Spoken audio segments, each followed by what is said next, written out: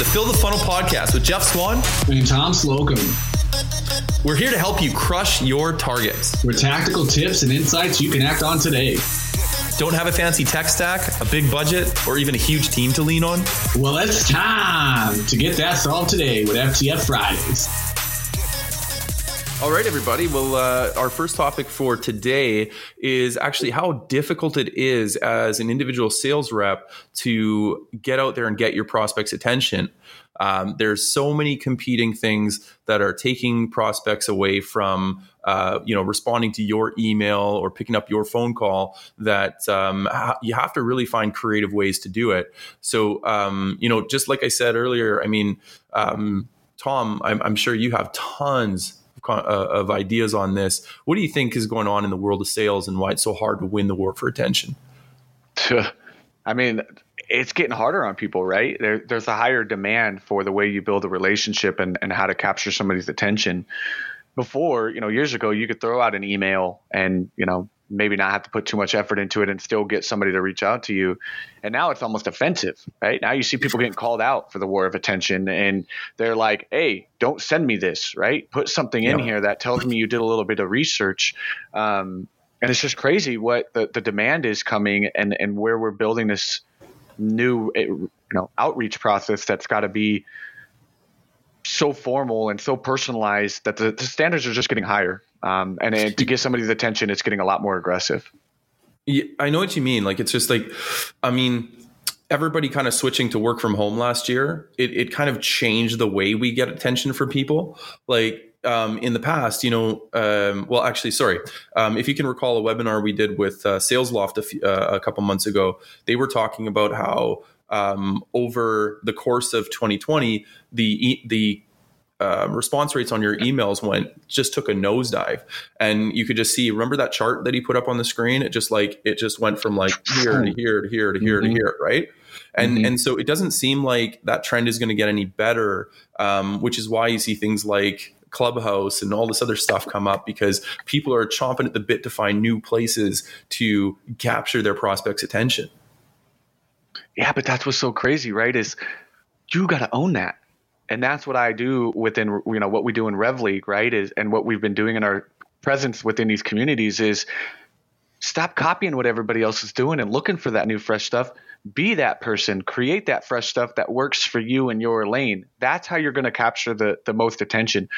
When you learn how to move without a crowd, like, your life changes forever. And you're able to learn those skills yourself and say, look, I'm going to write my own emails that represent my brand, who I am, and how I'm going to reach this person, not what this one email that's out on Google that every other rep is going to try to use. Yeah. You see, the people that are winning the battle of attention are the ones that are being unique and personalized in their own brand. That's true who's to winning the war and attention. Like, that's true to themselves, right? Correct. I used to copy dudes on my team that would crack jokes over the phone, and I look like an ass. Like, the person on the other phone would be like, what is this? Like, no, dude. Yeah. And my team would look at me funny, like, yo, that's not you, Tom. Don't do that. And I'm like, yeah, I'm not the fun guy. I'm not the funny guy. Right. It's not me. No. So you have to play to that, and people read through that when you're doing that and you're trying to get the attention of your prospect. They want you to be you. And genuinely care about what they're interested in. And if you have a solution to their problem, they'll genuinely give you that if you make that effort, and they can see it's you, not this mail merge coming through that's been used by every single person. Yeah, well, this is something I talk about all the time with my clients, is that when something becomes a quote unquote best practice, it means that so many people know about it because it's so popular that suddenly everybody's inbox looks the same. Right? Like, I do a webinar with Josh Braun. There's a webinar that's going on with Josh Braun. He sent me a tagline that basically said, like, be a red X in a pile of circles or something like that. I can't remember exactly what it was, but the concept is that you need to stand out. And if you're just copying a template that you get off of LinkedIn, or somebody that sends you in an email campaign, and then you're just adjusting it a little bit, to make it your own, I mean, you're not really going to stand out. You're just going to look like everybody else who's doing it, right? And so I think this is why that whole concept of like personalization is really evolving to that next level, where people aren't talking about personalization fields like, hi Jeff, hi Tom at Rev Up, like whatever. Those aren't important. That type of personalization is table stakes. It's not even interesting anymore. The personalization we're talking about is actually knowing something about your customer and telling them something compelling that's relevant to what you already know they're caring about or are looking for right now. Well, that's it, right? Like, it really came apparent to me in during the pandemic in 2020 and the outbound world is just 2 years ago. So many people were so busy. We were commuting, we were going to offices, we were buzzing, people moving and going, that your inbox just got overwhelmed after like 4 or 5 hours and you just didn't get to it. Or if you did get to it, you couldn't notice much of those red X's in those circles, right? Everything just kind of blurred and like you would get their attention, where now we're stuck. Everybody's home, and most of them are, right? And you're getting a chance to, there is no stopping to working. So at some point during the day, you're getting in that inbox, and now you have that slow down pace that they're seeing 10 SDRs emails all have the same subject line. They could just click the filter button, right? And it all says, hey, John, free next Thursday. And that's every like 20 emails for them, right? Filter these types of messages, right? Like, right. And it's just, they could see that now because they've slowed down, right? We're all home now and work doesn't stop. Where before there was a hard cutoff, there was moving distractions that you could make those mistakes and almost still not be seen. Where now you're getting called out, man. Like, I see the inbox look the same from 5 different SDRs. Like, what are you doing? I could call you out now. I see it. I'm able to focus on that and see that. And so that's where you get into that personalization, is just be different, right? And Scott Leach posted today, right? Like, subject lines don't even matter. Why are we pouring into that? And most executives, when I went through a lot of the comments, he was right. They didn't care. They were like, I'm not opening an email because of your subject line, dude. Like, there's so many things that go into it that you're just, trying to get people's attention, and it sucks. We're in a really fast pace right now. It's so funny you talk about subject lines, because 2 things. One, I get asked about subject lines all the time. I think you've even heard people ask me on our roundtables, right? Yeah. Jeff, what's the best subject line for an email? And I say, it depends. Wah, wah. Right? Nobody wants to hear that word, but it does depend. Right. And it, like, the subject line that works is the one that you should use. And the only way to figure that out is to do testing. Like, dude, I had an email work one time that was called Magic Goggles. My SDRs from my old companies will tell you, and they will laugh when they hear this, because the email subject line just straight said Magic Goggles, and the email didn't have anything to do with the subject line. And by far to this date has been my best campaign numbers ever, because it was just so ridiculous. And they were like, dude, I'm not sending that. Like, no way, I'm not sending that. And I was like, all right, dude, like, don't. But it killed it for me. And it was just Magic Goggles. Oh man, that's so funny, because my all-time most successful campaign was the subject line, can you give me a hand? This is when Cold Call 2.0 was like brand new. Okay. Nobody knew about it.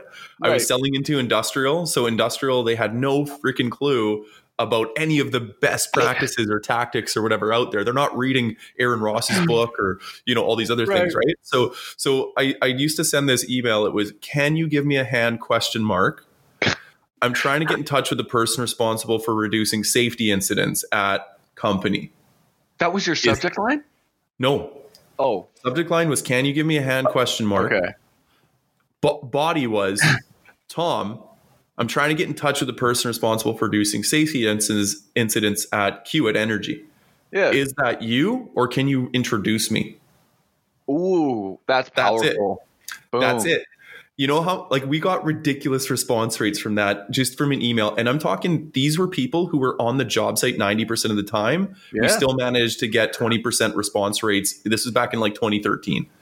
Oh, that's been a minute. Yeah. And these people, the prospects I was going into, they weren't even at their desks. They didn't look at their email on their phone frequently. Like, so it worked really well. And 9 times out of 10, it was like, no, I'm the right person. What do you want to talk about? We used to book like, we'd send out 100 messages. We'd book 8 to 10 meetings. Like, it was just ridiculous. That email seems to be like one of the best in the market. I don't care when you put it in your cadence, and I'm assuming with your business, right, at RevUp and building a lot of these, you have that touch somewhere always in your cadence. I've never seen a cadence not have the referral portion of it. Like, oh, hey, is it you? Or, who could you introduce? But I like the way you worded it. Can you introduce me? I don't think, and you helped me right there because I've never practically used it that way, right? Like I said, can you refer me? But I think if you say, can you introduce me? That's powerful, right? And that's a great way to get their attention, because if I'm on the site and I see that, it almost looks like a business transaction. You've got this way of presenting it to them while they're looking at the phone, like, oh, hey, real quick, let me pull out my phone. Oh, Jeff just emailed me. Hey, are you the guy, or could you introduce me? I can respond real quick and be like, yeah, that's me. What can I do? Or yeah, I'll get back to that and I'll introduce him over there. So that's powerful. Well, and this is the thing, is that was my all-time most successful campaign until recently, when I started really digging into what works. Like now, personally, I'm selling to sales VPs and business development people. These are people who are literally writing the books on these things. So it's like, if I'm selling to them, I can't use these tried and true tactics, right? Like Absolutely. I have to be creative with my outreach and do something actually different, right? That's a great point, dude. I think we had a great conversation in Rev League just the other day with Justin, right? On an ABM program that was really cool. That, he tried this holiday old-fashioned program to get the attention, right, of his prospects. And it was amazing. I think he said he targeted his top 10, put this campaign together, sent it out, got 6 responses, super easy, but it was different, right? I had talked to another guy, a buddy of mine, Jonathan Darling, and what they did at a company was Rocketbooks. They were sending out these Rocketbooks to people. And if you're not familiar with Rocketbook, it's a little plugin or it's a little thing on Amazon. They're these dry erase kind of like notebooks. So they're pre-page that comes with an ink pen that's erasable and writable. And then you can upload it to like Google Drive, Slack, whatever, and save it, and then erase the page and keep reusing the notebook. And it's amazing.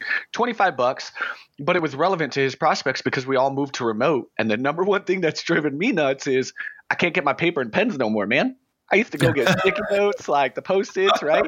Can't do that no more. So you got to pay for notebooks, and it's not a big deal, but so this notebooks are reusable. It's those little things that if you know your customer, what's frustrating them. That's not necessarily relevant to you. But it's relevant to them, right? Yeah. So he solved this problem because everybody had this notebook issue. So these Rocketbooks, he put in, these programs and mailed them out to his people because he couldn't do alcohol, obviously, with corporate addresses forwarding on. But this was a way he found to be relevant and solve an easy fix for them right now, which is, hey, I'll give you this reusable notebook in exchange for something on a more deeper level of this problem I'm solving, right? So I think you just got to find ways to be a creative in this war of attention. And even companies like Netflix and Hulu and these guys are showing us how often they have to curate content and move because we have the attention span of 30 seconds. Like if you're not releasing a new movie every day, you're bored.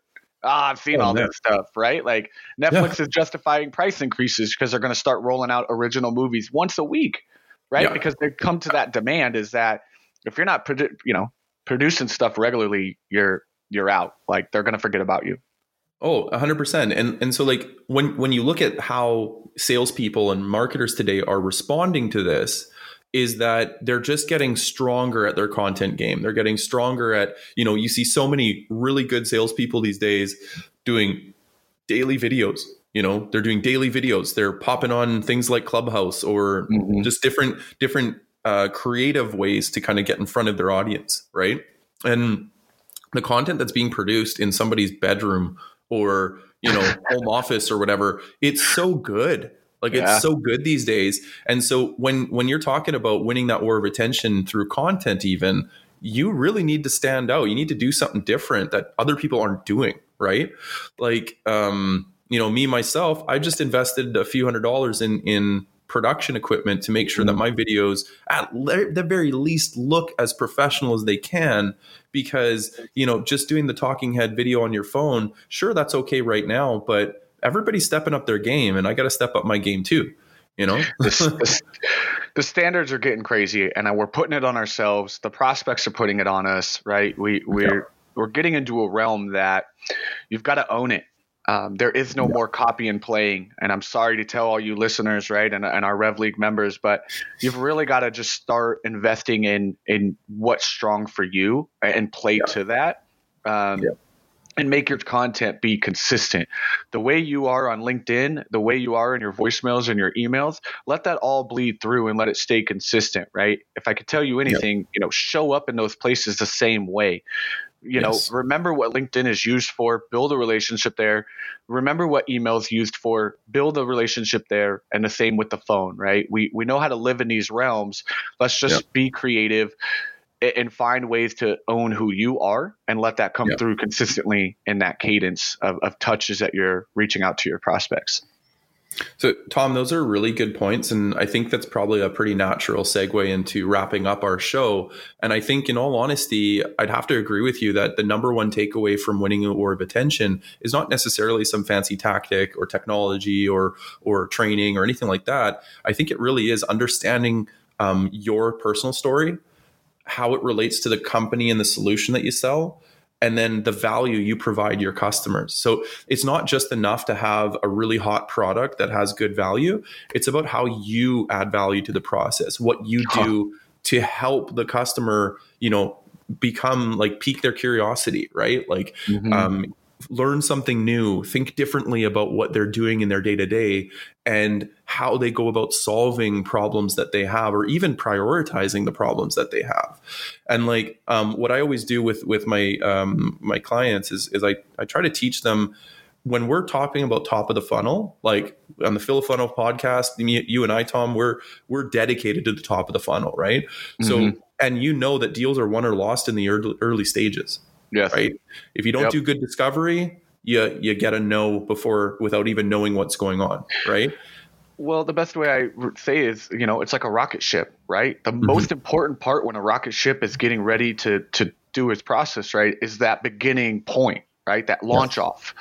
And that's what people got to remember is when you're filling your funnel, it's really important how the team around that launch to getting into the sales pipeline and filling the funnel, what all entails in that process, where you're handing off appropriately, you're taking the extra 5 minutes and jumping on the call with the AE to make a formal introduction, let the person know who they are, right? Yeah.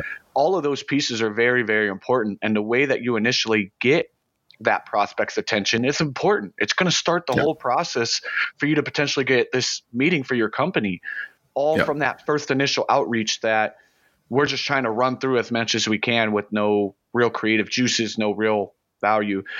And I think at the end of the day, you just got to master your craft, care about it, be passionate about it, let you find your strengths, what those are, and tie your story to your company's story. You work for them, represent that. You're the first touch for your company, and you're trying to win the attention of, the same people that me and you probably prospect the same people all day, right? I don't know.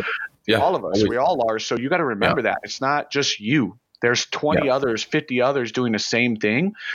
Yeah. So the only way to stand out is empower yourself, empower your skills, empower what works for you, and own that. And that's what we're doing in Rev League together. That's what we're doing with our members is you're coming there not to learn what everybody else is doing in the market. You're coming there to learn how to do your way in the market, and let us empower you and find your strengths and get you in that realm that you're creating your own pipeline and your own funnel, not what Google's telling everybody to do or LinkedIn. 100%. So if I'm going to sum it up in a couple of words, it's be true to you, add value to your prospect, and get out there and be creative. And that's it. That's it for today. Thanks for joining. Thank you for joining us for another episode of Fill the Funnel podcast. If you like what you heard, be sure to hit subscribe on your favorite platform, give us reviews, and tell all your friends about us. Till next time, happy hunting.